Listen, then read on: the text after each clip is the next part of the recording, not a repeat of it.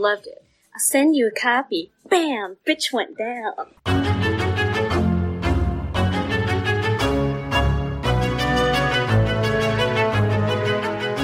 And welcome back to Horror Queers. We're talking Jada Pinkett Smith. We're talking things that kind of anticipate a bunch of Quentin Tarantino movies. And of course, Billy Zane can get it. I'm Joe. And I'm Trace. It's actually Jada Pinkett in this movie. She has not been Smithed yet, so you're wrong. Ew, Smith sounds gross. I know. Joe, but we have another Canadian guesting with us tonight. Yes, I managed to sneak another one onto the podcast. 2 weeks in a row of fucking Canadians. I love you. But I'm really starting to feel ganged up on. But, ladies and gentlemen, she is the programming coordinator at Images Festival and works as a member of TIFF's festival programming team, and is also one of the directors at the Royal Cinema. You've read her work in The Globe and Mail, CinemaScope, Movie Notebook, TIFF's The Review, and Clio Journal. Please welcome Sarah-Tai Black.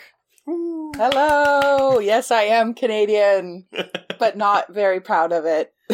Oh, yay! I'm just living. Well, because last week we did Ginger Snaps for Canada Day, which that's huge. Yeah, that's like when you talk about like queer Canadian horror or like cult filming, everyone's like Ginger Snaps, and I'm like, I hate to say it, especially off the top of the podcast after my credentials, but I've never seen Ginger Snaps. Oh, you should come out. We're doing an event next week. Oh, then I will come to that. Oh my god, you have to watch that movie again, Joe? I will not apologize for loving Ginger Snaps, and I'm happy to watch it many times. It's one of those ones that's always like there, just waiting, so I don't feel particularly like I'm going to miss something, because it's always happening. This is so true. Well, and we're in the middle of our, like, franchises, 5 weeks of franchises, and I think most of it, because Ginger Snaps had a Scream Factory Blue, the one we're covering tonight, by the way, which is Tales from the Crypt Presents Demon Night, has a Scream Factory Blue, and our movie next week, which we'll reveal at the end of this episode, also has a Scream Factory Blue. Ooh. So basically, Scream Factory, why are you not sending us samples? Because we are plugging your shit up. Yeah, they don't respond to us. Although, I do have Silent Hill left in my cart on their website, and I get an email once a week from them saying, you have this movie in your cart still. And I'm like, God damn it. Like, I don't want to buy it yet. But yes, so we are discussing Demon Night, and that's how I'm going to refer it. I'm not going to say fucking Tales from the Crypt Presents, because that's just... I'm leaving. Yeah, I'm done. Which was released on January 13th, 1995, originally scheduled for Halloween of 94, but it got pushed back. Distributed by Universal Pictures with a runtime of 92 glorious minutes. And when I say glorious minutes, though, I mean, like, I really appreciate a 92-minute movie. And, without credits, like 87 minutes. It's tight. It's a tight 92. But it fucking flies by, people. It does. I liked this quite a bit, and Joe, we actually rated it the same on Letterboxd, but I think I'm less enthusiastic about it than you are. I will say the ending pushed it from a 3 to a 3.5 for me. Oh my gosh. So yeah, I don't have budget information for this, so I don't know how much it was made for, but it did open up at number 3, behind Legends of the Fall and something called Higher Learning, which I've never heard of. Higher Learning, great movie. Yeah. Sure. It's great time for Black cinema. So, Sarah-Tai, what you're going to quickly discover is that Trace is like a sweet baby angel, and his frame of reference is really good around certain topics and certain years. And then it's like a wasteland outside of that. Very much same. It's like, if it's black, I know it. If it's gay, I know it. If it's like campy horror, I know it. But yeah, there's some things missing for me too. So no, I've got my 90s slashers. I've got my aquatic horror. I've got some aquatic gay horror. Stuff. Yes, let's give it up for the fucking shark in Deep Blue Sea, honey. It is Pride Month, and you have survived. That is fantastic. But yes, okay, so this movie made $10 million opening weekend and went on to gross $21 million. Adjusted, you're looking at $43.7 million today, and it didn't go overseas. So, I mean... Oh, interesting. I do have well, we'll get into it later, but I have... oh, by the way, I should probably ask, have y'all ever seen Tales from the Crypt? Yes. I watched it I was a bit of a latchkey kid, so... Mm-hmm. I watch Tales from the Crypt all the time. My favorite genre, which it still is to this day, is erotic thrillers. Oh, yes. My second crush after Katie Lang was Billy Zane, because I watched him in this erotic thriller called Dead Calm with Nicole Kidman. Yeah. Which is like a very straight thing to say, but I think it's one of the gayest things about me. Like, erotic thrillers introduced me to Billy Zane. No, I mean, I feel like, you know, erotic thrillers, especially those like of the early 90s age. And granted, Dead Calm, I've never seen it, but I know what it is. And it's a bit, I don't want to say high class, like, but it's not. It's not. No, don't say it. It's not, you know, fucking Sliver. You know? Yeah. No, it's classy. It was definitely an easy find on the old cable television. Yes. Whatever W Network was before it was W Network. Because that's Nicole Kidman and Sam Neill, too, yes. right? Yes. Okay. Well, yeah, so this movie begins with some erotic horror shit, erotic thriller shit, but before we get to that, really quickly, the reception of this movie was very negative from critics. We're looking at a 38% on Rotten Tomatoes, with an audience score of 64%. So, I mean, I knew that kind of going in, because I've had a lot of people tell me how much they love this movie. I guess it's aged well, because critics just in 95 didn't like it, but I think this was like right after the show ended, or... No, it's between seasons 6 and 7. Yeah. Okay. Oh, I should say, I've never seen an episode of Tales from the Crypt.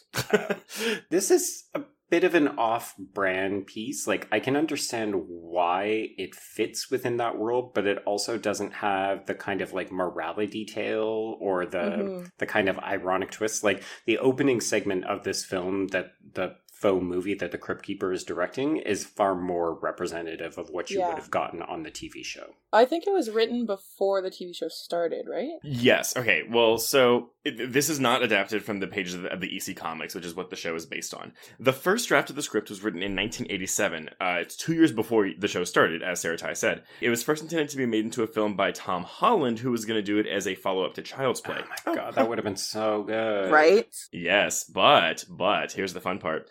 So he hired an effects team to do the preliminary sketches, but ultimately went on to direct the box office bomb Fatal Beauty, starring Whoopi Goldberg. May I interject and say that I love Fatal Beauty. Like, the fact that you asked me to come on here for Demon Night is like a beautiful confluence of the stars, as Billy Zane would say. It's like, I love Demon Night, I love Child's Play, I love Fatal Beauty. Everything is like just messy. I can't say enough about Fatal Beauty. Go see it if you want to see Whoopi Goldberg be like a badass cop, like putting white guys in their place, punching white women in the face, standing up for sex workers. Like, it's really great. What year was that? Is that early 1987? 90s? It's 87. Okay. So, but that's the weird thing, though. Child's Play was 88, but Fatal Beauty was 87. So that doesn't really... Maybe might have been like a long-in production kind of thing. Mm-hmm. Yeah, maybe that was the case. Well, anyway, so the script left Tom Holland, and it wound up in the hands of Pumpkinhead screenwriter Mark Carducci, who sat on it for several years, before it was then given to Pet Sematary director Mary Lambert. Jesus, this has some weird shit going on. Oh yeah, wait. Here we go. So Lambert had some quote-unquote radical ideas for the script, including casting an African-American as Breaker, the William Sadler character, to create a theme that the oppressed people of Earth were also its saviors. But this is what happened. Yeah. She went on and did Pet Sematary 2, which bombed, and then she couldn't get people to invest in the film. Yeah, as we know, because if you followed Mary Lambert's career at all, like, she delivered a hit film, and then literally nobody wanted to work with her. Well, because she did 2 right afterwards, and it was after. People are blaming Pet Sematary 2, but I'm like, no, y'all just don't like women. Yeah, basically. Truly, Bryan Singer's still out here. Give Mary a movie, right? So it left her, and the script then went to Charles Band's Full Moon Features, but budgetary constraints held up the production in limbo. It finally made its way onto the desks of Joel Silver's Silver Pictures, and it was optioned to be the second in a trilogy of Tales from the Crypt theatrical spin-offs. Universal executives thought the script had more potential than the other 2 films, things called Dead Easy and Body Count, but neither one of those were made. And the film was quickly sent into production with a tentative release date of Halloween 94, and then it was pushed back to 95. But there was also 2 different versions of the movie, one with demons and one without. What? Which is weird. How would this film work without demons? So the collector was going to be a Bible salesman who was using a legion of fellow salesmen clad in black suits and sunglasses, later revealed to be demons, as his minions. So, like, They Live? Yeah, well, and so basically, a film called Demon Knight with demons that look like killer yuppies made the executives nervous. So Universal threw more money at it so they could do like the gooey demons that are in the film we have now. Practical effects. Warms my heart. Yes. I will point out that most of this information is from a Fangoria article from March of 1995, written by Anthony C. Ferrante. Cool. So, just a credit right there. I can't link to it, but it's there. So I have one other weird piece of trivia before I read the plot summary, and it's the fact... So I knew nothing about any of this. I came to this like a babe in the woods. Are you guys both fresh to Demon Knight? Well, yeah, so I was. I had seen parts of it on TV as a kid, so it was True. edited. I think it aired on maybe Sci-Fi all the time, but yeah. So I'd seen parts. I'd seen most of the ending as a kid. I for some reason I just missed the first half all the time, and I remember like the creature effects. But again, like I mean, when this was probably on TV, I was probably like 9 or 10. Mm-hmm. So it just it kind of skipped me. Interesting. Part virgin on this. So one of the things that I discovered when I was doing a little bit of research on this, it came up in Stephanie Crawford's pieces. She's covered almost the entire run of Tales from the Crypt for Dread Central. But the shortened version on Wikipedia is, so it's got the stuff about the order that the films were going to be made in, but then it also talks about other films that were apparently considered for the Tales from the Crypt movie franchise, and Quentin Tarantino's From Dusk Till Dawn and Peter Jackson's The Frighteners were originally considered. From Dusk Till Dawn would have worked, I think. I've actually never seen The Frighteners, but I've been told by many people to watch it. Oh, it's really good. But honestly, when I was watching this movie, I 100% was like, this movie is ripping off From Dusk Till Dawn. And then I looked at the years and was like, oh, From Dusk Till Dawn is ripping off this motherfucking movie. Surprise, surprise. Tarantino ripping someone off. Yeah, that's great. Now, Joe, we've made it about 10 minutes in, so can you tell us what this movie's about for anyone who hasn't seen it? Yes, I can. All right, here we go.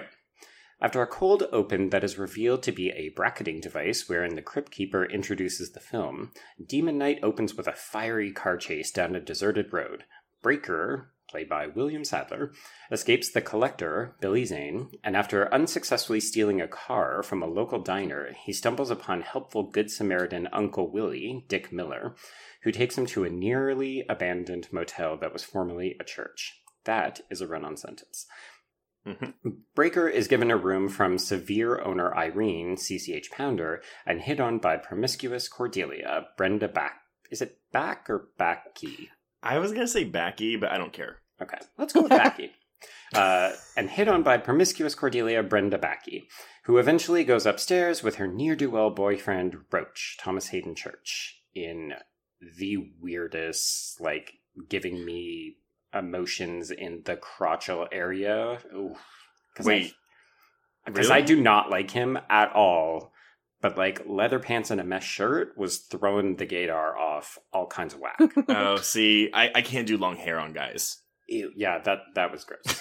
I always, watching this as a kid, I always thought that Thomas Hayden Church was Ernest, like from Ernest Goes to Whatever. Oh, I can see that. So it was so confusing to me, like watching this as a kid and seeing him like obviously coded in this like badass, bad boy, sexy way, and I was like, it's Ernest! Better movie. No, I'm kidding. He's fine. All right. Fearing that Breaker is up to no good, Irene calls the sheriff, John Shuck, and his deputy, Gary Farmer, who arrive with the Collector in tow, and the Collector attempts to reclaim a cross from Breaker that he appears hesitant to touch. After an altercation, the Collector punches a hole in the sheriff's head and is forced out of the motel by Breaker. Outside, he summons demons from his neon green blood, and Breaker uses red liquid from the cross to safeguard the doors and windows.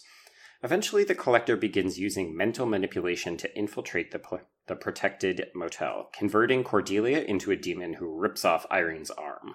Attempting to escape through the tunnels underneath the hotel, final girl Geraldine, Jada Pinkett... Wait. I have two things about this. First... If it's about Wally, I don't care, but... No.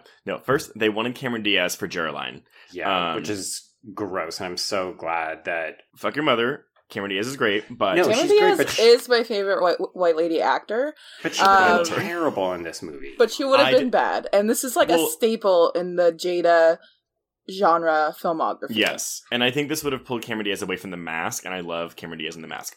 Second thing, though, no one in this movie pronounces Jerry Lynn or Jerry Lynn or whatever the same way. Everyone says it differently. Yes. And it really bugged me. I didn't even notice. I assumed it was Geraldine. Someone says that. I think Lynn. CCH Pounder says Jerry Lynn, but then Jerry Line is what Cordelia says. And then there's like a weird hybrid of the two. And so there's no wrong way to say it, apparently. I mean, I really figured that we're probably just going to call her Jada the entire podcast, right? Yeah, Jerry Lynn's not a name. Okay. Yeah, it was confusing. So, but honestly, God bless Ernest Dickerson, the director, for fighting for Jada, because I mean, obviously this role is super important, but also Jada is great in this role. So, is Ernest Dickerson Black? I actually didn't look into it, but yes, I was looking at it. Okay, cool. Because I looked at his filmography. He directed Bones, the Snoop Dogg movie. Which is really good, by the way. People shit on it all the time, and it's fantastic. That's like an iconic video store, what do you call it? The thing that the tapes go into? The cover, like the cover art, the box. That's an iconic, video box. Yeah. I've definitely seen that. And then he also directed the DMX movie Never Die Alone. Yes. Wait, is it DMX? It's okay, DMX. Yeah, cool. Got it. I nodded my head like I was in an interview. It's DMX. No. I was gonna say, I was like, wait, I was like, oh, fuck, maybe it's 50 Cent, but 50 Cent is Get Rich or Die Trying. Yes. So, okay, got it. Jesus, all these titles sound exactly the same. Okay. That's why I was confused. Okay. So, attempting to escape through the tunnels underneath the hotel, Jada picks up Danny, who's the little boy from the diner, and who could care? Eventually, everyone in the motel is converted and or killed, and Breaker reveals to Jada that they are embroiled in an epic battle for the cross, which has spanned centuries, and the cross is revealed to contain the blood of Christ from the times of the crucifixion, in arguably the film's weirdest development. After Breaker is killed by Danny, Jada, and the Collector battle. She covers herself in blood, but she is washed clean and nearly sexually assaulted by the Collector's lightning penis. Eventually, she spits the remaining blood onto the Collector's face, causing him to implode, and then she steals away with the cross on a bus out of town as the next Collector begins to hunt her. Yep. Great movie. It is batshit, and I kind of loved it. It's amazing. I enjoyed it quite a bit, but I mean, I had trouble in the beginning, so after the Crypt Keepers little scene, with boobs everywhere. So many tatas. And John Larroquette. That was cool, but then honestly, once the car chase happened, I was like, ugh. Even with Billy Zane? Well, yeah, kinda, because he's not doing anything, he's just sitting there driving. He doesn't have to do anything, he's Billy Zane. This is not wrong. I will tell you, I've never, particularly thought Billy Zane was, very attractive. I might have gotten hard in some of his moments. Have you seen Orlando? Oh no! Gay classic Orlando. You gotta watch Orlando. Okay. Okay. So we're gonna dive into this later, but I'm gonna come out front and say this right now because I'm gonna give a reading of this film that no one I don't think has ever read before. I'm just gonna fucking make it up. So. Sarah-Tai. So normally when we do this podcast, we try to pick a horror film with a queer element. Not always, a lot of times we just apply a queer reading, or we won't, whatever. We just talk about it. Are you about to talk about the cat? No. We were going to cover we were going to cover this film months ago, when we were being stricter on, what qualities the films had to have. We've since loosened our grip. But except when it comes to Billy Zane. Well, no. Okay, so here is my reading. He's so flamboyant in this movie. I think, and even though, and Jada Pinkett is never really explicitly, her sexuality is never explicitly referred to. So, I think that Billy Zane is this gay, flamboyant demon knight, and it's about gay demons going against Geraldine, queen of the black lesbians. I mean, it's... I can see it, but I do think Billy Zane and Jada Pinkett Smith, as people and as actors, both have intense bisexual energy, even if they're not bisexual. Although, Oh, yeah. I've read some Jada news. She's wild and I love her. I love her too. But Billy Zane is like, he's like the gayest non-gay character actor. He like does all of these like intensely campy roles and like, you know, Zoolander, Titanic, like... Oh, I forgot about Zoolander. Yeah, like Orlando. The Shadow, where he's it's wearing like... a very tight purple outfit. Oh, yes. But no, he's just like he seems like he just has like a lot of fun in all of his films, and all of the films that he is cast in are just like very campy, and if they're not campy, you can very much like make a queer reading out of it, or at least a camp reading. He is so funny. It pains me that people know him primarily from Titanic because it's arguably his straightest, kind of least interesting I was gonna role, say, right? That's very much a gay villain role. He's like Ursula in the Titanic. Oh my No, and honestly, though, that is what I mean. Like, I saw Titanic in theaters. Like, as a kid, like that's how I associated Billy Zane with Titanic. And so every time I saw him, I was like, oh, that's the guy. That's the bad guy from Titanic. Like Billy Zane is the hero of Titanic, in my opinion. Except for when he gets in the boat with the kid. Yeah. But you know, the drama of it all, him and Kathy Bates. This is true. Yeah. Without them, that film would have very little outside of the kind of milquetoast romance, right? Yeah, I mean, whatever. You know, y'all had like the double VHS like set of that as like when y'all were growing up, right? Absolutely. I'm sure so many of us had like 3 versions because they were everywhere. Yes, I would always just put on the second VHS because I just loved watching that ship sink. Yes. I mean, the special effects are incredible. Yeah, but we're gonna rewind 2 years and go to 1995 when Demon Knight came out. So right. So I had never considered that the Collector could be anything. I mean, I'm hesitant to even say that he's flamboyant so much as he feels like a performer. Like, he reminded me a lot of the demon Trick from Buffy the Vampire Slayer, the Once More with Feeling, where he's very much like a showman. He's, you know, he's getting people on his side. No. Hey. I'm going to stop you. Mm-hmm. Trick is the demon from... Yeah, you're thinking of Sweet. From Once More with Feeling, who's in the musical. But Trick is also a good comparison, though. Trick is the villain vampire who holds Slayer Fest 98 in season 3. Yes. But I love the kind of playfulness that Billy Zane brings to this role, where he knows he's going to win, so he's basically just fucking with everybody. Yes. It's... Honestly, if he wasn't in this movie, or if he wasn't giving this performance, I probably would like this movie a lot less. Every time he did something, whether it was the fucking sponge tongue... That was so unusual. It was so funny. And he was having so much fun, and it was such a stark contrast to what everyone else in the movie was doing. Mm-hmm. So... It's not that I didn't like everyone else, but like I wanted to watch just the movie Billy Zane was in. I mean, he's the villain, right? So he's having more fun than everybody else. Yes. It's interesting because I'm normally very hard on hero protagonists because I find them exceedingly boring. But I was kind of impressed with what William Sadler brings to this role as well. I mean, he doesn't have a ton to do, but he makes Breaker kind of interesting nonetheless. ? I don't know. No, I agree. I mean, I grew up watching him on Roswell. He was like the sheriff or something in that, and of course Die Hard 2. No, I mean, I'm into him, and I think he's, you know, he's charismatic. And like, I mean, we were just talking about a couple weeks ago in Final Destination how, like, you know, poor Devon Sawa gets stuck with the boring protagonist role. Mm-hmm. And I think Sadler has more to do in this movie, but it's kooky. I think it's also like you know, knowing what your place is in a film, like knowing the ending with Jada, knowing the like villain here is Billy Zane, who I think like could only, outside of Billy Zane, could probably only be played to like this level by like Tim Curry or something. Yes. You know, I appreciate when there's like a boring quote unquote main character, even though we all know he's not the main character here. Yeah. Who just is like, this is my role, I'm gonna do it, everyone shine. Well, and Pinkett, I think, is a very, very good final girl. Do y'all... it might be hard to like separate yourselves from this, but do you think that it's clear that she will be the final girl when all the characters are introduced in rapid succession? I mean, I think if you were going into this cold in 1995 with the historical legacy of how Black people are treated in horror films, you would probably think that she'd be about the first or second to go. Mm-hmm. Yeah. Yeah, I know that Dickerson had said that like that was one of his main goals was like reversing that dynamic. I'm someone who's watched this like maybe like 20 times, 30 times. I don't know how much I watched it as a kid, but I've watched it a shit ton as an adult. So like me watching this as a kid, like that was normal. Like I didn't have a base for which it would not be normal against, which I think is like super interesting. Because now when I watch it, I'm like, whoa, this is like pretty, I won't say revolutionary, but like transgresses a lot of like norms of the time. But I always like for 1995,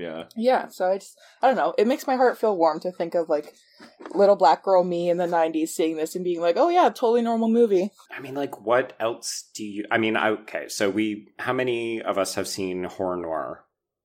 I haven't seen it yet. Oh, really? Okay. Well, allow me to shamelessly plug this. So earlier this year, Fangoria produced a documentary that was essentially chronicling the history of African-American characters and actors in the horror genre. It's a really great introduction, and it provides some key milestones, different types of films that you can watch, and it's organized by decade. Ernest Dickerson is actually in it, and he's an absolute fucking delight. He's very funny and very candid. That's good. But yeah, like there's, especially when you get to the 90s, I mean... We've talked about this a couple of times. It's a bit of a black hole. There's some interesting things going on, but not a lot of hits. The genre has kind of fallen into disrepair as we wait for Scream to arrive in 96. Mm-hmm. But like really, when you're thinking about interesting black female protagonists, you got what, like this and fucking Brandy in I Still Know What You Did Last Summer in the 90s. Like, it's I love Brandy, dire. but she's not at a Jada level. No, she's not bringing that. She's not bringing that big dick energy for sure. It's fun. I appreciate it. She's like Tyra Banks in Halloween H2O or whichever one she's in. You know, Resurrection. That's so too. But I was actually going to throw this one in though. You could throw in Angela Bassett from Vampire in Brooklyn. Yes. Which is not a good movie, by the way. Not a good movie, a lot. But anything with Angela Bassett is worth a watch at least once. Oh my god, yes. Yeah. But yeah, to answer your question, I wouldn't... Honestly, I didn't expect her to live, even though I knew she was the final girl, because I sometimes feel like this film forgets that it has her. Like, my main takeaway was, where's the fucking Jada? I want more Jada. You have to understand that when this was being made, she hadn't really done anything. Like, she didn't get her break until, I want to say Nutty Professor 2. I think that was, like, her big break. Yeah. Sorry. Ooh, Nutty Professor. Nutty Professor 1, yeah. Yes. Because it's Janet in number 2. Janet Jackson. Janet is number 2. Yeah, they gave her character, like, some stupid reason. It's, like, because she, like, disappears between movies. It's terrible. But so... Like, and like even I think Set It Off was the same year as Nutty Professor too. So like, sorry, Nutty Professor also. Good grammar. So I like it. Yeah, but and so I think though there was also a misdirect though of like keeping her kind of in the background, so you don't know who's going to survive. Or I guess you're led to believe that William Sadler is going to be the final person in this movie. Yeah. Until you get the kooky, weird Christ backstory, which is so funny. I love it. It's so like intentional to me and like very like winking, like from as like a black audience member. I suppose like at the end when the final demon who's like coming to get her is also a black man, I'm like, Ernest, you really did that. You just turned this into a black ass movie. Okay, wait. Can you elaborate on that? Because I feel like I sort of know what you mean, but I don't. I also want to hear your experience of that. Yeah, I mean, it's nothing that I can, like, I wouldn't testify in the court of law about it, but, as marginalized people, we just have what we feel. And, yeah, I just love that winking ending when it's, like, the final demon is also black, and she's like, also the ending, if you take away the demon, it's basically just the ending to Set It Off, which I also love. Oh, really? She's packing her bag, she's going on a bus. Set It Off used to be on UPN all the time, and so I've seen the opening bank robbery of that a lot, but I've never seen the rest of it. You haven't? Oh my god. I know! Okay, no, stop the podcast, go watch Set It Off. No, pump the brakes, we need to pause. It's like lesbian Queen Latifah, Truly. It's Jada Pinkett, and who are the other two? They're famous too, or one of them's famous for sure. I don't remember. But wait, are you talking about Girls Trip? No. Oh my god, I'm leaving. Anyway, I totally forgot that movie. I like that movie, actually, A Girls Trip. I forgot that it existed. But also in this movie, you have CCH Pounder, who I fucking love. Well, and so is she famous for any one particular thing? Yes, The Shield. So that's the Michael Chiklis bad cop drama that ran on FX. I mean, she was famous well before that. She's also like one of those black actors that like before Viola Davis became like the Black Meryl Streep in the past like several years, like one of the actors who's like everywhere and the quality is consistent every time, even if it's like fucking Demon Night, you know? Yep. But just like life, the world sucks. I feel like she played a judge a lot in TV shows. Yeah, I don't know why. She has legal drama energy. Oh, yeah, for sure. Oh my god! Now I want like a list of who's giving off that energy. The guy from Boston Public. Oh my god! Also Viola Davis, who was in Law and Order SVU. For sure. Boston Public. That's is that oh my god! Fuck! It's David E. Kelly. No. I know it's David Kelly. Wait, no, Boston Legal is David What's Kelly. Boston Public? Boston Public's the school drama, and it's Charles S. Dutton, I think. Yeah. Okay. Who I will never forgive for trying to eat Halle Berry's jaw in Gothica. It's like the most frightening thing about that movie. Spoiler alerts for Gothica, but yes. No. It's because they're married and he kisses her, but he looks like he's about to unhinge his jaw and just swallow the bottom half of her face. Oh, I thought you meant because he's a bad guy. Well I spoilers now for Gothica. Anyway, sorry, not a Gothica podcast. We're talking about Demon Night. So wait, what did you both give Demon Night on Letterboxd? I gave it a 3.5. I believe I also gave it a 3.5, but it... You did? Okay. I was waffling between a 3.5 and a 4, to be honest. See, and I was between a 3 and a 3.5, but honestly, the whole sequence from when Jada gets the artifact through the ballroom dance number. Oh my god. That's my dream. Like, if I could have one thing in my life, I want Billy Zane to ballroom dance me in like a sexually threatening way. And bathing her, like, I was just... Okay, so let's talk about that scene, because I was mildly uncomfortable. I mean, I know, okay, so there's apparently a backstory here, which is that after Jada Pinkett was cast, one of the producers was basically like, so... Joel Silver. I don't think it was, but to be honest, I also would not be surprised if he was. They apparently were like, so the collector character is gonna like fuck her, right? And Ernest Dickerson was like, no, he's a demon. He's not sexual. And they were like, no, but like, she's hot. So he's gotta like wanna fuck her. And so apparently they would not relent, and Ernest Dickerson ended up making the compromise, and that's why the collector ends up like shooting dick energy lightning. Fire crotch. Yeah. When that happened, I was like, what? I somehow always forget because like that kind of effect style isn't used within the film, so it's like it doesn't matter how much I've seen this film, every time I'm like, oh yeah, it really fire stands crotch. out. Because you're honestly like, this feels not like it's coming from a different movie, but it's unexpected, to say the least. Yeah. I mean, it works for me in as much as, like, Tales from the Crypt is really just a messy bitch anyway, you know? Oh, yeah. So, Trace, you wouldn't know this, but the series kind of becomes legendary because of the fact that it's on HBO. They can get away with, like, tits and swearing and all kinds of amoral content. Well, no, because, okay, I want to say, and I mean, this is an extreme statement, but it was the first show of HBO to, like, take advantage of the lack of censor stuff, right? I think so. It's also like one of their, if I'm not mistaken, I think it's also one of their first television series, like proper. So the movie Demon Night itself, the post, like the story that the Crypt Keeper is telling, there are no boobs except for in Dick Miller's titty bar segment. Oh my goodness. What is that? I wanted more of like little vignettes of him trying to seduce everybody. I did like those a lot. Mm-hmm. I did. No, and like I love the CCH Pounder where he serves her arm on a platter and then she's like, I'm flipping you off. That was amazing. She has the best lines in this film. Yeah, she does. And her decision to just blow herself up, I was like, bitch, no. Supper time. Yeah.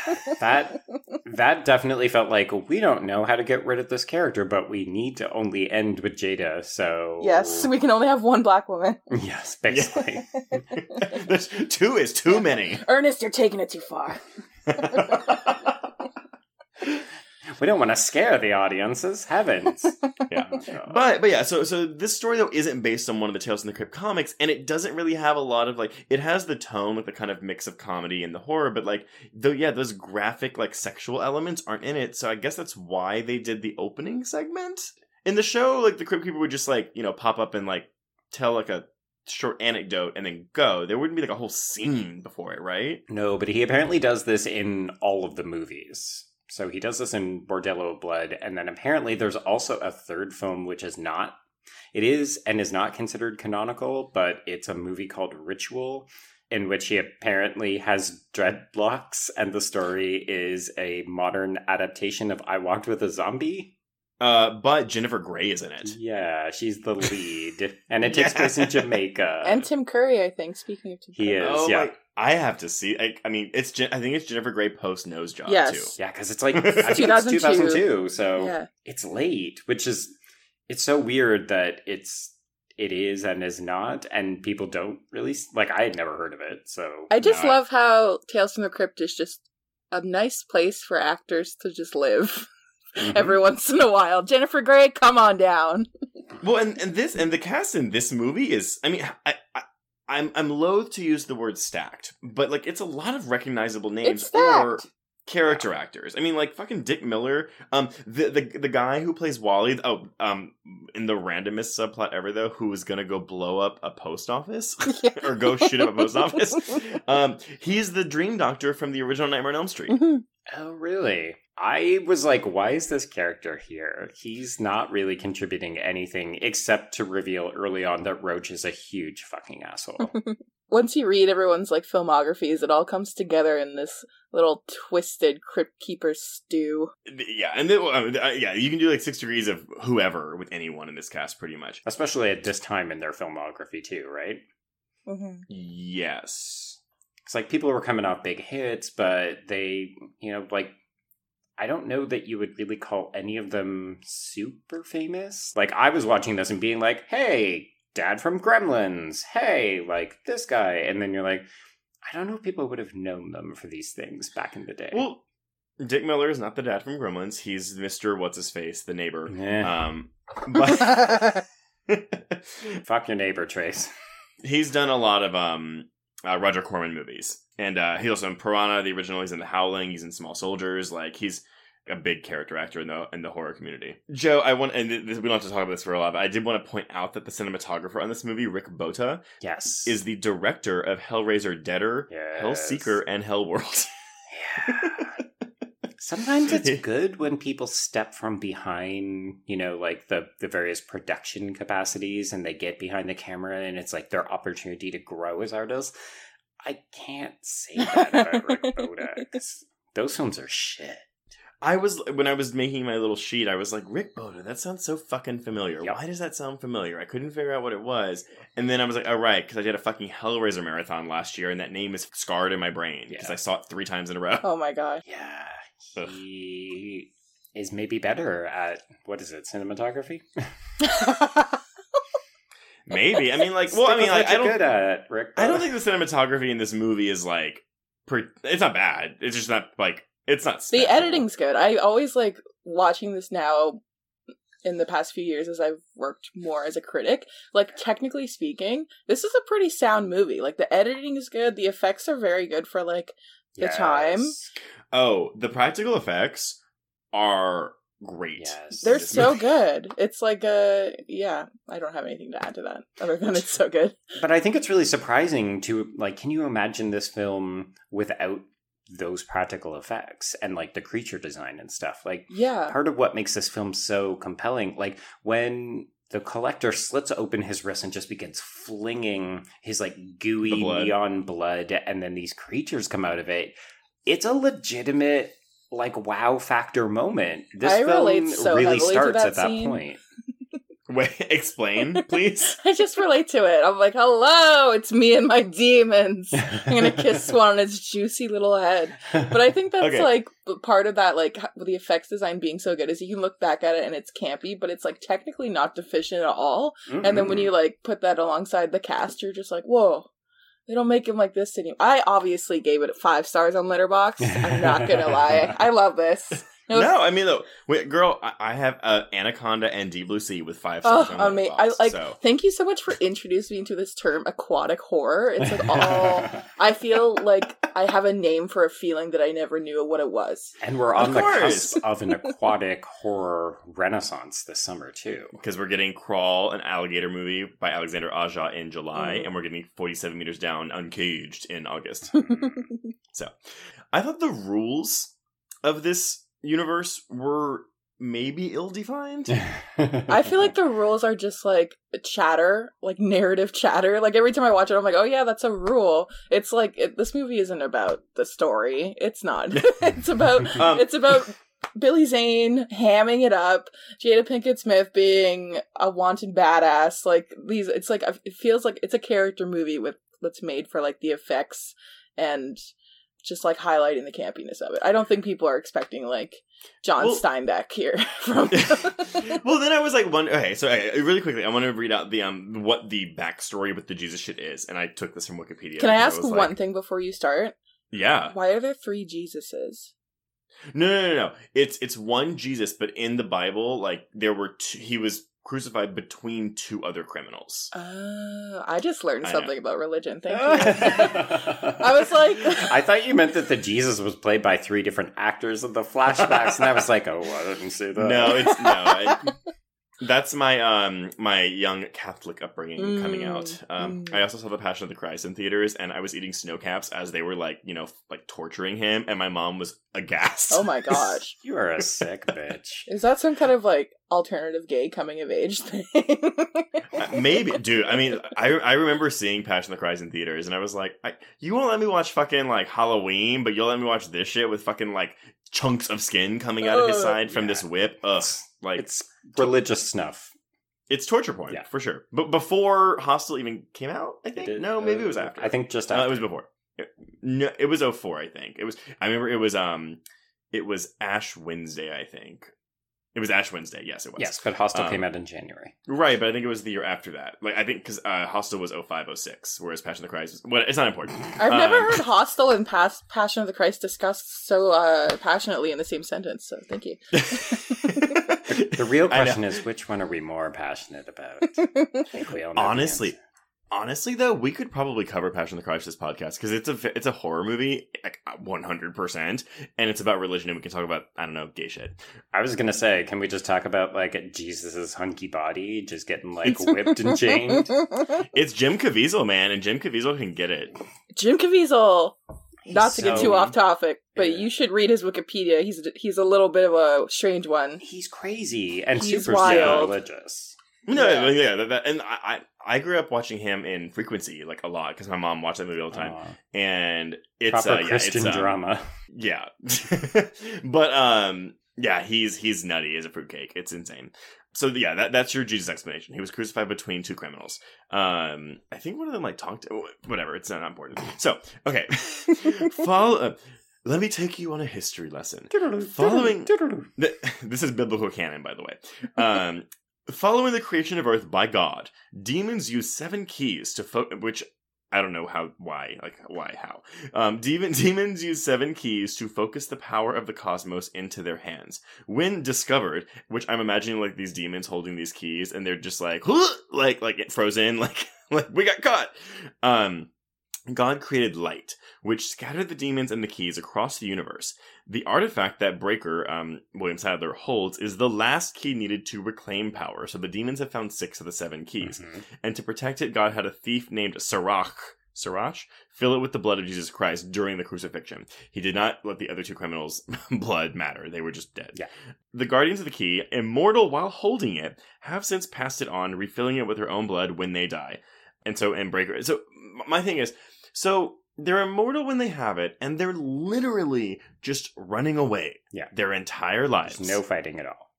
and when they die, they just put their blood in it, assuming they have time, and give it to someone else. Mm-hmm. But only seems apparently like a worthy successor, because it seems like you have to be a divine successor of some kind, because Breaker suggests that he knew that Jada was an appropriate successor. Well, they have that conversation where she's like, I knew you weren't gonna hurt me. There's some kind of like moral, spiritual connection vibe that they're clearly trying to play out, but honestly, just let the hellmouth open. Let me be with my people. She's like, I'm getting a rapey vibe from that other dude, and not so much you, so I'm gonna assume you're a good guy. Yeah. Yeah, it's 92 minutes. You know, they breeze by some plot elements, but not that fucking description of how these keys work. Yeah, which really, why don't you just say, like, hey, the introduction of this crucifixion blood stuff is such an odd choice. I also love how it's like everyone's like in the midst of fighting demons, fighting for their lives, and they're like, we need the rules! No, I do love that. No, it's like, you owe us an explanation. It's like, I mean, you don't want to like... Time and place. Yeah. Also, they're like, we just... they have to make it through the night.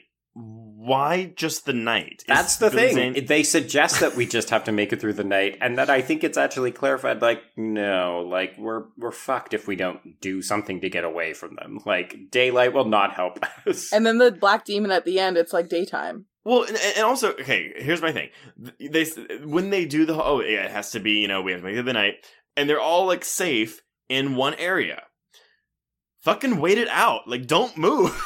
Just sit there. Well, okay, but we all know that this is a trope from horror films, right? So you lock people into a confined area, and then you've got to have some asshole who's like, I'm going to break the barrier because I don't trust it. I need to find a way out. Some outline of rules that doesn't really matter. Yeah, which is why we have the Roach character. And yeah, I mean, I'm putting the plot under scrutiny, and it's obviously not a plot that asks for scrutiny. Like, this is a fun, silly Leave movie. Demon Knight alone!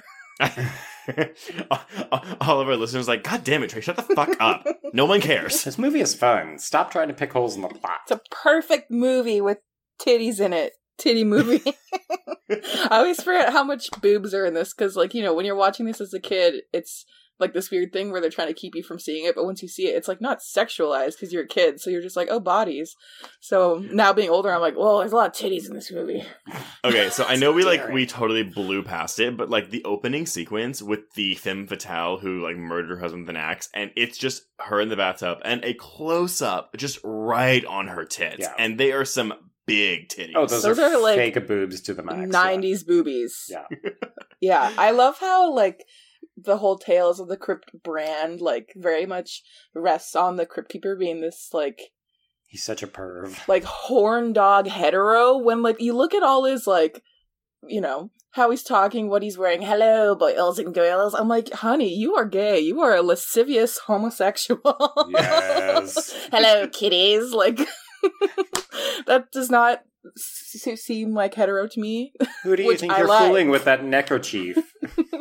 Actually, is John Kassir gay? Do we know that? I don't know. Maybe not. Crypt Keeper is definitely like a queer idol, I would say. Not as far-fetched as my Billy Zane is a queer idol. Definitely more solid. Wait, he's not gay, but do y'all know who he was married to for fucking 9 years? Let me guess. Someone who would a gay, not gay person be? Jennifer Tilly?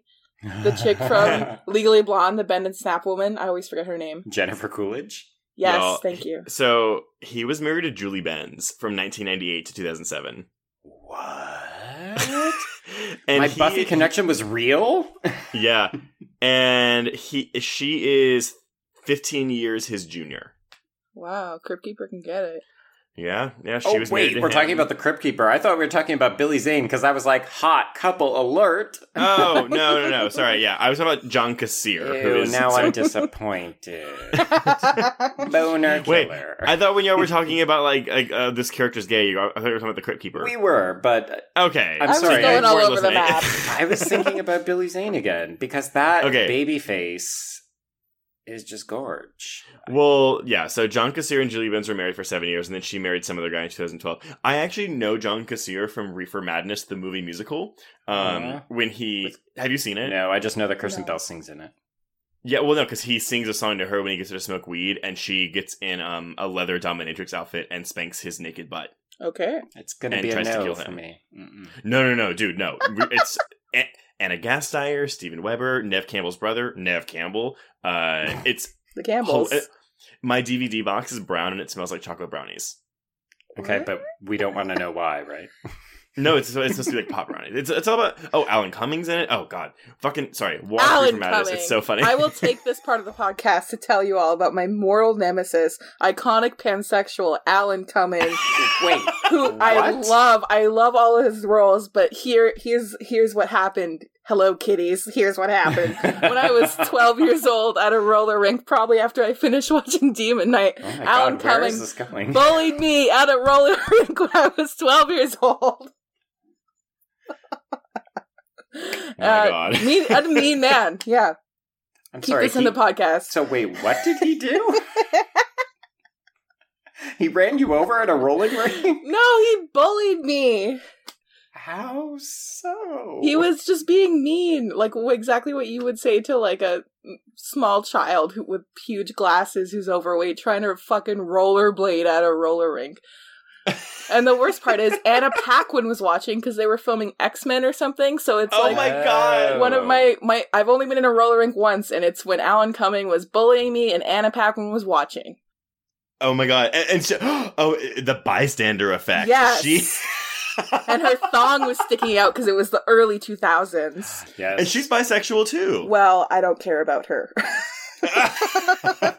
I don't care for her at all. No, I like it. Sorry, that's a you quote. That's not a me quote. We are not cutting that out. That is hilarious. Please, tell everyone. Because everyone's like, oh, you must love Alan Cumming. I'm like, you know what, I do, but I have some trauma. Yeah. He is on blast alert. One day I'm gonna tell him just what he did to me. Alan Cumming could have been a good collector. Alan Cumming could have been a good collector, though. He's flamboyant enough for it. He absolutely is. Yes. I will say that I'm sorry to go back to Billy Zane. Actually, no, fuck no, I'm not. His seduction voice, like when he's talking to Cordelia, the sex worker, oh my God, that voice was so good. Trace, you gotta watch Orlando. You gotta watch it. I don't know I've never heard of this. I don't know what this is. It's by Sally Potter. Baby. It's a classic of feminist film. It's Billy Zane and Tilda Swinton making love. Okay, so speaking of gay, we have danced around it. Can we spend 60 seconds talking about how the first half of this film is comprised of Jada trying to find pussy? Yes, she goes from like a soft butch to like a hard femme, which I guess is interchangeable. It's Pride Month. I'm not out here trying to label, but it's like very interesting when you can see like queer coding that's clearly not being undertaken by queer people, and you're like, something is like, she's got the bandana and she's got like the big baggy like denim thing, and then she suddenly turns into this kind of like sex object, but not too intensely. I'm just like, this is interesting. Now, for our listeners, Sarah-Tai, can you define the butch versus femme, just in case they aren't aware of what you're talking about? Oh my gosh. Oh, this is a whole other podcast in itself. We worry that we sometimes have baby queer listeners who are maybe hello, baby queers. Happy Pride. We also have hetero listeners, which... Hello to you too, I guess. Yeah, if you have to be here. No. Baby queers, you don't have to be butch or femme. It's from an older time. No. We actually have received mail from emails, not mail. Yes, it was delivered by mail? Stork. No, from straight listeners who were like, straight people send mail. We're reading. I sat down at my desk with my pen in hand. It's one of those ink pens where you like dip it in the ink. Mm-hmm. Oh, a quill. A quill, yes, there you go. Oh, good movie also, Quills. Not related. No, but there was one that was like, I thought I knew a lot about sex, and y'all taught me differently. So I was like, yay! For clarity's sake, they did not write y'all. That's just Trace's. Oh yeah, sorry. That was my interpretation of her language. Okay, I won't define butch or femme because that is a huge task, which has to have so many, like, footnotes. But I will give some examples. Okay. Butch. Queen Latifah, and Set It Off. Katie Lang on the cover with Cindy Crawford being shaved. Rosie O'Donnell. Yeah. She's fighting it, but we know. She's working on it. Yeah. Femme. Jennifer Tilly. Oh my god, sorry, Butch. Gina Gershon. What? I said Gina Gershon. Oh. Inbound, obviously. Okay, this is an important Sarah-Tai? clarification because I immediately went to Showgirls and I was like, no. Sarah-Tai. Yes. I think we've mentioned this on like 3 of the previous episodes, but Joe has never seen Bound. Oh my No, god. I don't want to hear this. I know. Why? I know it is a problem. It is a deficiency. It's a personal deficiency that I have not seen it at this point. And I'm sorry. So good. Like, Gina Gershon, also one of those, I'm too young to be watching erotic thrillers, and I know I'm gay at a very young age because of Gina Gershon. Gina Gershon is she's a certified sexual orientation changer. Like, if you are straight Truly. and you see Gina Gershon, you are now gay. She is a sexual chameleon. Yes. Yes. I mean, That means Straits doesn't know what to say to that. I was trying to think, like, would I fuck Jennifer Tilly or Gina Gershon? Okay, you have to be careful. Jennifer Tilly apparently listens to this podcast now. So. Hi, Jennifer. No. I think she listened to the beginning of our Cedar Truckee episode. That's what I think happened. But also, you absolutely would sleep with both of them. I would. Yeah, honestly. It's wild this is a question. Obviously, we would all sleep with Jennifer Tilly. Well, Yes. yeah, because, like, are you going to pass up a chance to sleep with Jennifer Tilly and or Gina Gershon? No. What are you, No. crazy? Absolutely not. Yeah, so, no, I'm in agreement. Would you pass up a chance to sleep with Jada Pinkett, circa 1995? Absolutely. Obviously I would. I'd be like 1 degree from sleeping with Tupac, first of all. Hmm. The 90s were great for Jada. She really did a lot of things. And people. How did we get here? I don't know. We have done a lot of tangents this episode.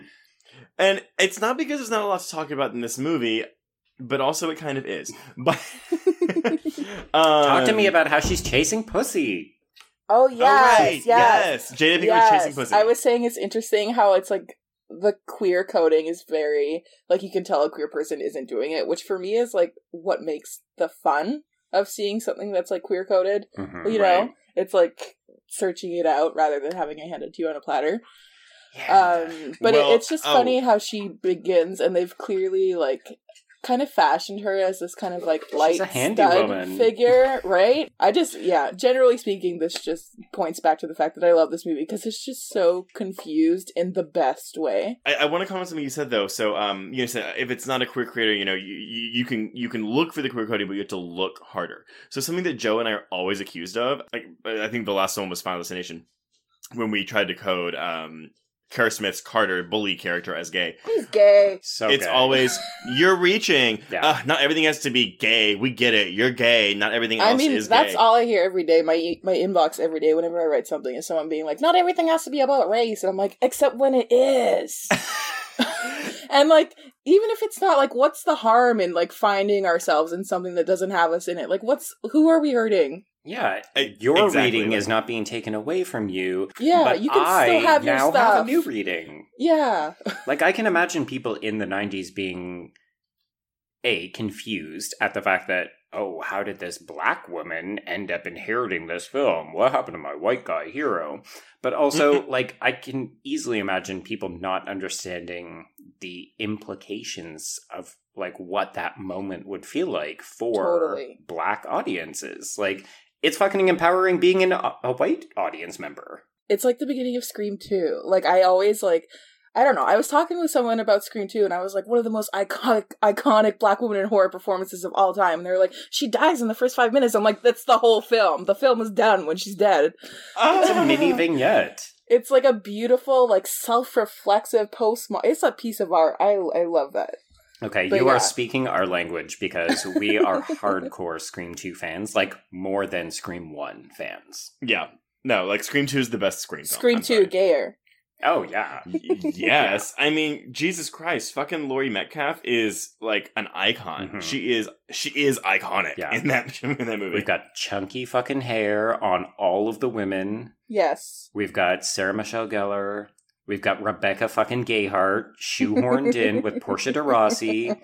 Like, so gay. So fucking gay. But yeah, I mean, when people get all up in arms about having readings of films, I'm like, do I come into your house at night when you're sleeping and go into your dreams and tell you that your dreams are not right? Like, it's just not, and this, I don't know. This is a great time for Jada in those worlds, I think. Yeah. I wish Jada would do more horror. Like, she's great in I know, this. She's great in such Scream a genre queen. But I don't think she likes horror. I could be just talking my ass here, but I feel like she doesn't like horror. I think she does. Little known fact, Jada Pinkett Smith, still to this day, is in a band called Wicked Wisdom, which is a nu metal band. What? Jada is a little hardcore.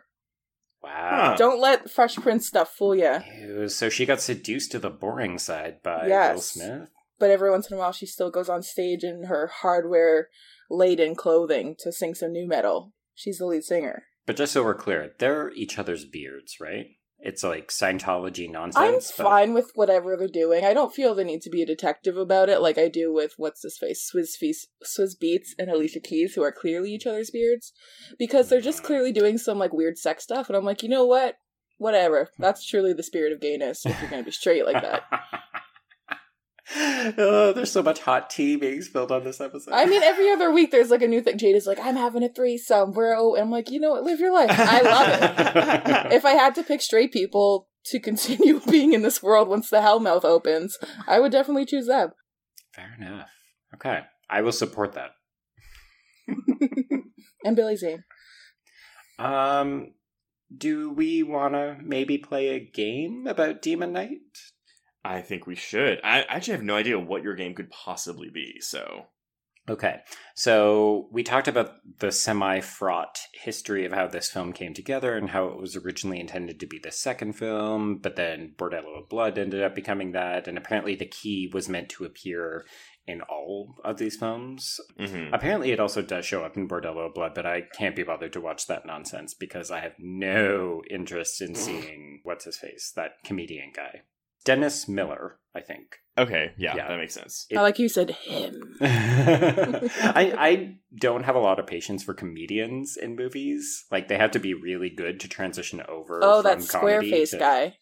Okay, wait, no. So you know how, like we said at the beginning of this episode, how I have, like, certain topics that I'm, like, expert in, like, everything else outside of it is, like, nothing. Yeah, I think we led with the deficiency and then talked about how you're good at a certain couple things, yeah. Well, Joe hates a lot of things. I'm just a cynical bitch. Or, like, has, like, groups of things he just really doesn't like, and he's just closed off to it 100%. I mean, same. No. Trace doesn't support. Don't aspire to be that way. That's not cool. No one likes no one likes a bitter bitch. I am a negative Nancy, the original lesbian. Fine. What's your fucking game, Jim? A, Canadians Unite. Thank you for supporting me, Sarah-Tai. So the game is Jada gets on a fucking bus and this black collector tries to get on, but he can't because she's, Jimmy-proofed it with, blood of Christ, whatever. What does the sequel to Demon Knight look like? You've got to keep Jada. But what else happens? Honestly, my mind just goes to the Buffy episode where the Hellmouth does open. Or like Blade. Yes. The little chamber. Ooh. I don't have a full movie. I just have an opening shot for you. Okay. Trace can See, work with that. Well, I was just thinking, like, okay, I'm going to be in the minds of the executive. I'm like, well, it worked the first time. Let's just do it again. And it's the exact same concept, but a different setting. So, it's like how people are always like, oh, like, I wish, like, a Friday the 13th would, like, do a winter setting. Like, put it in, like, the snow. Oh, my God. More winter horror. That's what I want. Right? So why not, like, so she's in, like, the hot, like, wherever the fuck this movie takes place. Why don't we get her to, like, Colorado on a ski trip? Oh my God. I always love the way blood looks in snow, so that they have to keep using the blood of Christ mixed with William Sadler in the snow. Give me like a snow cabin slasher demon movie with a bunch of spring breaking kids. Oh my God, you know what I want? I want a crossover. I want Jada meets Blade. That's what I want. That's exactly what I want. Yours is probably the better movie, but... Yeah, because Trace, yours kind of sounds like a winter Evil Dead, which this film sort of has. This is like a summer Evil Dead inside a church with a mine shaft underneath, mine tunnels. So, I mean, I don't see what the problem is, but whatever. Also, it's very much like they underscore like 5 times in the film that it's a church, but it does not look like a church. They could have used that to make it more spooky, but it's just a shack. Yeah. Let's go up to the steeple. We'll be safe there. Yes. This just looks like a fucking attic. Ooh, the bell thing. I'll hang off it. I was very confused by the geography of this building. Oh, yeah. They seem to magically get down to those tunnels without encountering any of the creatures and back up again, despite the fact that when they then get to the top floor, the creatures can get all the way up the stairs. Again, the rules... Yeah, they're inconsistent. It's like Fight Club. There are no rules. Yes, and we don't talk about them. Yes. Except when they're all safe and they're like, wait, stop the movie. Exposition. There's going to be that one person who needs to know the rules. Yeah. And in this case, I think it was it CCH Pounder? I feel like it was her, but also Roach. Yeah, Roach. Yeah. Who once again, mesh shirt. Sexy Ernest. You know what? My husband has a thing for white trash. Like, he's, like, really turned on by, like, gross, like, white trash-looking people. Wait, what is this saying about you? No, I have literally asked that exact same question many times. But I feel like, I guess now you and him would get along, because, like, I'll just, like, give y'all mesh shirts to wear, and y'all can just, like, look at yourselves in the mirror. Happy Pride, everybody. Okay, so, interesting. So we've got, like, Jada Blade meets Spring Breakers in the winter. Okay. This has been interesting. I don't think it's going to get the green light, kids, but nice try. I want to know what these failed movies were. The ones that did, like, the 2 that were planned that didn't happen. I was like, what wasn't good enough for Tales from the Crypt? Yeah, and was it honestly just that Bordello of Blood tanked financially so badly? Which, honestly, it's Dennis Miller and fucking vampires. Like, it basically sounds like they tried to do the Titty Twister, but Quentin Tarantino beat them to it. Yeah, as it probably came out right after From Dusk Till Dawn, which I don't even think made that much money anyway. Mm-hmm. And maybe John Carpenter's Vampires was around the same time. Oh, yeah, God. That might have been 98, actually. Don't quote me on that. Okay. I think we're done. Sarah-Tai, anything else you wanna lament? You wanna proclaim your love for anything else in Demon Knight? I think I've proclaimed a lot. I mean, I got this Alan Cumming Anna Paquin revenge story out of it. Oh my god. Remember when I lost my mind and I almost couldn't talk remembering my Alan Cumming trauma? Yeah. I mean, it was the highlight. Yes. Okay, well, yeah, I think that'll wrap up our discussion of Tales from the Crypt Presents Demon Knight. Before we announce what we're covering next week, Sarah-Tai, plug away. What would you like to plug? Apart from Billy Zane. Apart from... Yeah. Oh, that was clever. I laughed at that. Excuse me. Yeah, I got a bunch of Zane torrents downloading as we speak. I'm on Twitter. You can find me on Twitter. It's Sarah-Tai. No hyphen, because they won't allow it, because they're anti-hyphen. You can also find me monthly at the Royal. I do a series called Black Gold, which focuses on Black representation in film. I do all kinds of film. It's not just... it's not just genre-based. Not just genre, but also not just, like, highbrow stuff. I am really... I like to democratize things a lot, so... And Halloween is pretty much around the corner from a programming standpoint, and we have some exciting things in store. Ooh, Toronto folks represent. Yeah. And I think that's about it. All right. Well, thank you for joining us, Sarah-Tai. This has been enlightening. Well, okay. Well, if you want to reach us on Twitter, you can reach me at Traced Thurman. And I'm at B Stole My Remote. That's the letter B. And if you're tweeting about the podcast, please use the hashtag HorrorQueers in your tweets, or you can email us at horrorqueers@gmail.com. We also now have a newly minted Facebook group that you can join and talk to other listeners about. On whatever. If you have 2 seconds, please head over to iTunes and leave us a rating. If you have 30 seconds, please leave us a rating and a review. It's super easy. If you want even more content, please visit our Patreon page at patreon.com/horrorqueers, where you can sign up for exclusive bonus episodes covering recent horror films like Ari Aster's Midsummer. Yeah. Plus, if you're a patron, you get a newsletter on the first day of each month that will let you know our entire film schedule for that month, so you can make fun of everyone else who doesn't know. Joe, I feel like since we discussed aquatic horror and mentioned David E. Kelly in this episode, you should tell us what we're covering next week, which has both of those things. It's almost like we were planting little nuggets, little clues. Yeah. So... I feel used. So we are going to venture out to the country for a relaxing vacation with Bridget Fonda, and we're going to be checking out Lake Placid. No? Nobody goes for relaxing vacations with Bridget Fonda? I've again, the movie's the same situation with this one, where it's like, I've seen parts of it on TV, and I've never seen it uncut in its entirety. That was also a big alligator time for films. This is true. And actually, fortuitous timing, it is going to drop the same weekend that Crawl comes to theaters. Yes, double dipping on that. I don't even know if it's a crocodile or an alligator. I'm going to have to research what the fuck I don't know what it is. So. But I know we got Betty White saying fuck a lot, so I'm in. This is true. Yeah. Okay, well, on that note, I think we can cross out Demon Knight. Yes, and cross out horror queers.